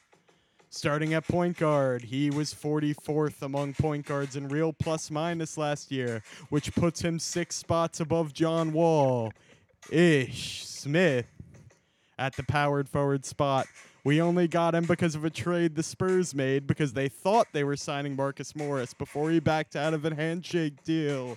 Darius Bertans, the man in the middle. Centers have the lowest replacement level by far in the NBA, but we still managed to start one that's way below average. Thomas Bryant at the 3. He's from Japan. Rui Hachimura. And at the 2 guard, why the fuck is he still on this team? It's Brad Beal. Ladies and gentlemen, your Washington Wizards. Oh, that was a treat. Thank Oh, you. Thank you. Wow, that was definitely worth doing this 2-hour podcast. Just hearing that, yeah, this team's not gonna be good at all. Yeah, I don't understand some of their signings, like Thomas Bryant, like you mentioned in that bit. I don't why like Jan Mahimi It's is not like even on like a Thomas Bryant's bad. bad. It's just like, why is he starting for an NBA team? It's not. Yeah, it's Yeah. not Yeah. exciting at Yeah. all to really see this team going. Like even like Ish Smith, really. Yeah, like I know. Like, we can get off. Like No, I don't that's even. that's why I prepared that bit because it's like I don't actually want to discuss any of these players seriously. Yeah. Like, what's the point? Like, and So, maybe like maybe there's something nice in Hachimura, but like Sure. a lot of people were saying that like were a little disappointed maybe because they might have reached a little bit Yeah. according to Apparently, he's looked good in like the Yeah. training camp and preseason. he got so- experience at the World Cup, Yeah. all that type of stuff. So like that's kind of cool to see, and he's like, you know, this cultural icon for Japan. So like that's one interesting bit, but I feel bad for my friends in Washington. Like, Yes. like all my friends were like, So I'm just wondering. I don't want to. We should get off this team as soon as Mhm. possible. Are your friends like are Wizards fans? How do they feel about Beal? Are they like, love we- him. They love So him. they would rather have Brad Beal and the forest of, you know, absolute the poo platter. I mean, than they like trade him and start the rebuild. like Obviously, John Wall's contract. Like, I don't even. I'm like getting depressed. Like Yeah. just talking about like, this. and But they're like, Kevin, like I'm a Redskins fan. yeah, I'm a Wizards fan. Like they, Yeah. like they lost Bryce Harper this year. oh, Like, boo hoo. I'm a Brewer fan, kind of, and you know, yeah. So like, Juan it's Soto singling off Josh Hader is burned in my memory. so like it's a lot of like just like sighing and Yeah. like, oh my god, like what's going on? And I think that's the feeling, like that. We're talking about it, like there's just not much for optimism. And I understand being a Wizards fan and saying like I'd at least watch one really good basketball player. But if I'm that front office, I think I'm shopping him sooner rather than later. Because Right. do you want to get it?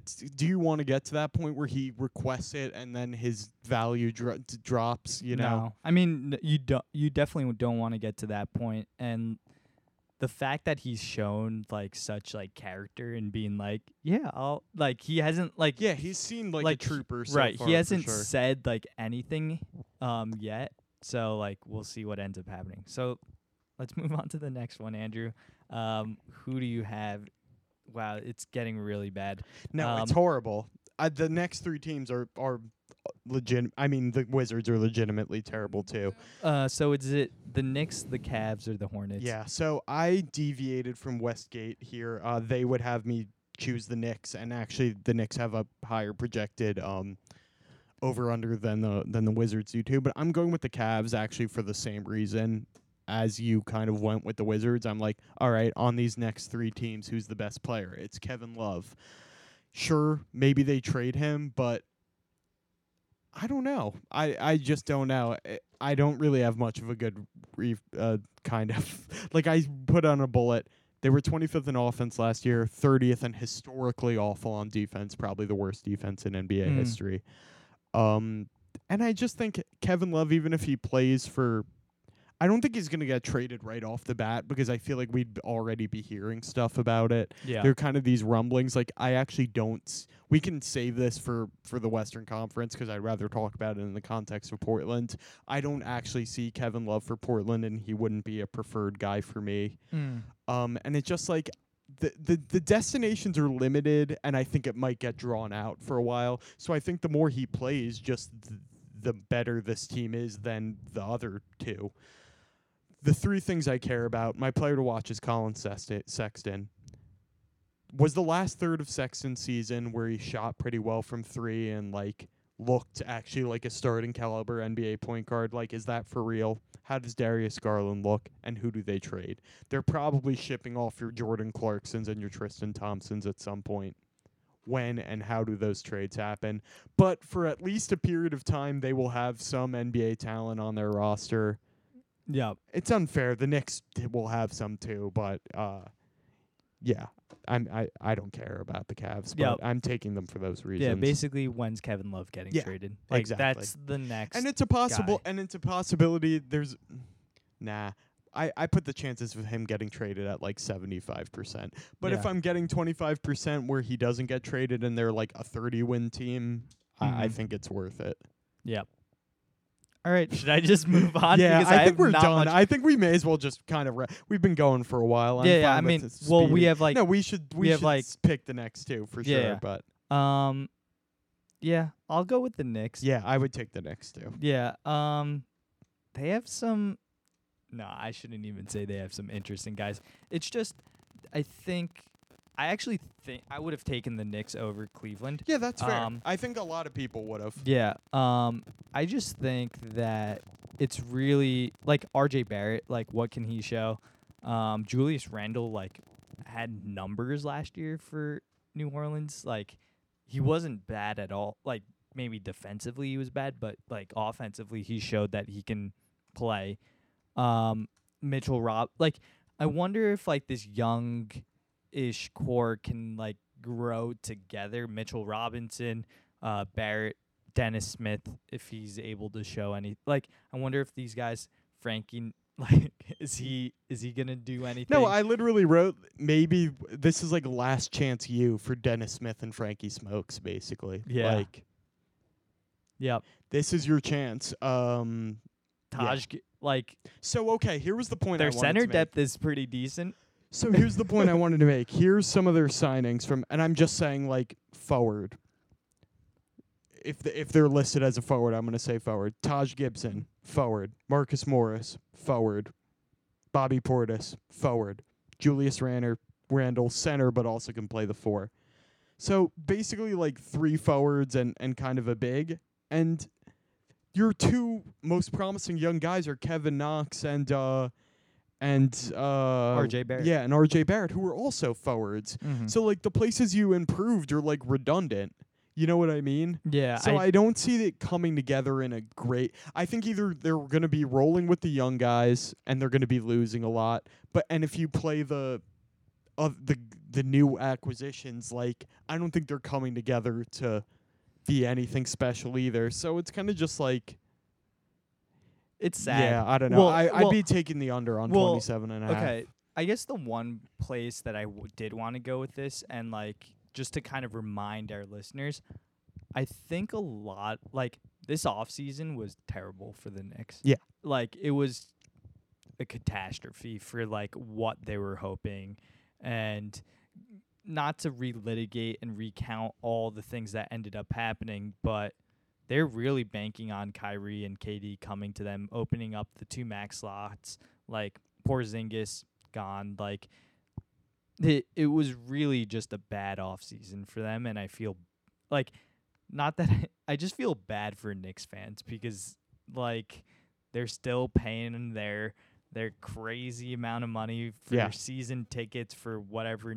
God know, like whatever reason they do that other than to burn money, but they're doing it, and like Dolan still there as the owner. Like it doesn't seem like it's going to change anytime soon, and like just they pretty much signed these guys to like 3-year deals, 2 to 3 year deals, so like they're punting on next season, which isn't honestly I great think they for mostly have options for Right. team options for next year though too. Yeah, that's true. But like free agency class isn't as good as Yes, this agreed. year. So it doesn't seem that like it seems like they got to wait another couple of years before they have any legitimate shot. And like, I was just watching like short clips of KD on Hot 97 like kind of talk about like why he didn't choose the Knicks. And he was just like, They suck. they suck. Well, No, in much kinder words, he was just like, they're not the cool team. And saying like, Yeah, we talked about this a lot at the end of the Yeah. last offseason, like the death of the Knicks mystique. And Right. I think, we have to enter a new era. mm-hmm. Yep. So the point, if this team is smart, like, and it'll be interesting to see what Fizdale does. Like, does he, because he has veterans on this team, like, does he, think his job's on the line and play the veterans will be an interesting question. Like, I like Randall, like, I like Morris, like, they're good pieces. And theoretically, if they're playing well, like, you should really trade you should trade them. That's how this team should be operating. So I'm just interested in seeing, like, if they go with the youth or if they play the veterans more. I think we seem to agree, and what you're saying would imply, like, this year should be about kind of, like, seeing what you have and, then building accordingly, preparing for the next free agency failure. But if they go that route, I think they're going to be really, really bad. I mean, we both think they're going to be really, really bad. Who Yep. cares? So last up for Andrew. Oh, so this is an interesting, saving it for the Western Conference. I guess the Western Conference 15th team will ostensibly probably have more wins than this team. Right. Because I think we both think this will be the worst team in the league. Yeah. It's the Charlotte Hornets. Yeah. Kevin, 23rd, 23 projected wins over under. I didn't even look up their stats from last year because I just got bored and I don't care. Yeah. Kevin, I want to we're on a game show. Okay. And I'm ready. it's the $1 million question. Okay. Kevin Wu, who is the best player on the Charlotte Hornets? Who's on that team? Cody Zeller. Batum, is he still on the team? Yeah, he is still on the team. I'll read their starting lineup. I was gonna say Marvin Williams is their best player. That would have been my my answer. But they're going to be legitimately horrible. You're not in on Scary Terry as being the best player? No, I'm not. I'm not in on that at all, man. Come on. Yeah, like this your team. Rozier, Nick Batum, Bridges, Zeller, Marvin Williams. Dwayne Bacon. Like Malik Monk. It's like, all right, maybe one of those guys pop. If I'm a Charlotte Hornets fan, that's what I'm hoping Bridges shows himself to be like a valid starter in the NBA. Maybe losing Kemba. I mean, Scary Terry is going to be taking I'm guessing like he's going to be one of the higher volume usage players in the Yep. league. Like, he'll probably be fine. I doubt he'll be like super efficient. He's not a super efficient player. He'll put up numbers, but like, yeah, it's like, is PJ Washington okay? Like, you're just hoping these guys are okay, but they're not going to be good defensively. They'll probably be in the bottom 3 defenses in the league, and they'll probably be in the bottom 5 offenses in the league. So there you go. That's a horrible team. Yeah. It's not so good. did you hear that Mitch Kupchak did an interview where he said basically when Kemba Walker made the All-NBA team, like, they weren't expecting it to happen and like they weren't prepared for it at all? That's ridiculous. Like, they should get fired on, like, that is Just on that. malpractice. That's If- ridiculous. Is it, and they apparently he said that. Lo was talking about that in a podcast. Jeez. Yeah. Well, I don't know. Like that doesn't that just seem that just screams like incompetence? And It does, like, and that's this Hornets team that you will watch in 2019, 2020. That will probably be the worst team in the league. It is. They are, unfortunately, the respect to the good people of Charlotte, Michael Jordan and that front office, like, you've earned this team. So Yeah. enjoy. It's and like honestly the pieces aren't like this had they were like trying to make a playoff push with basically most of these pieces Yeah. other than obviously Kemba to Rozier's like a huge step down. Agreed. And Kemba did so much for them. So like they had pieces in play to like make a push for the 8th seed. That's my only counter argument. I just think it's gonna be pretty bad in terms of like some of the chemistry stuff with if Rozier ends up being a high volume type of shooter. Like I could see other people getting disgruntled on that team and just being a little bit worried. Yeah. Yeah, but other than that, I wouldn't be surprised if they finished over the Knicks and the Cavs or anything. It's possible. But it's just Yeah, the Cavs could. I probably should have taken the Knicks over the Cavs, but I don't think those teams are. And it'll be interesting. An interesting thing to. So what were you gonna say? no. Because I thought of. I just think those bottom 4 teams are like you could have chosen. An chosen, interesting like, any thing. Of those guys. And if we were really smart, I don't know if any of those teams have like picks that they're giving up or like protections. I was gonna say an interesting thing about how this all plays out.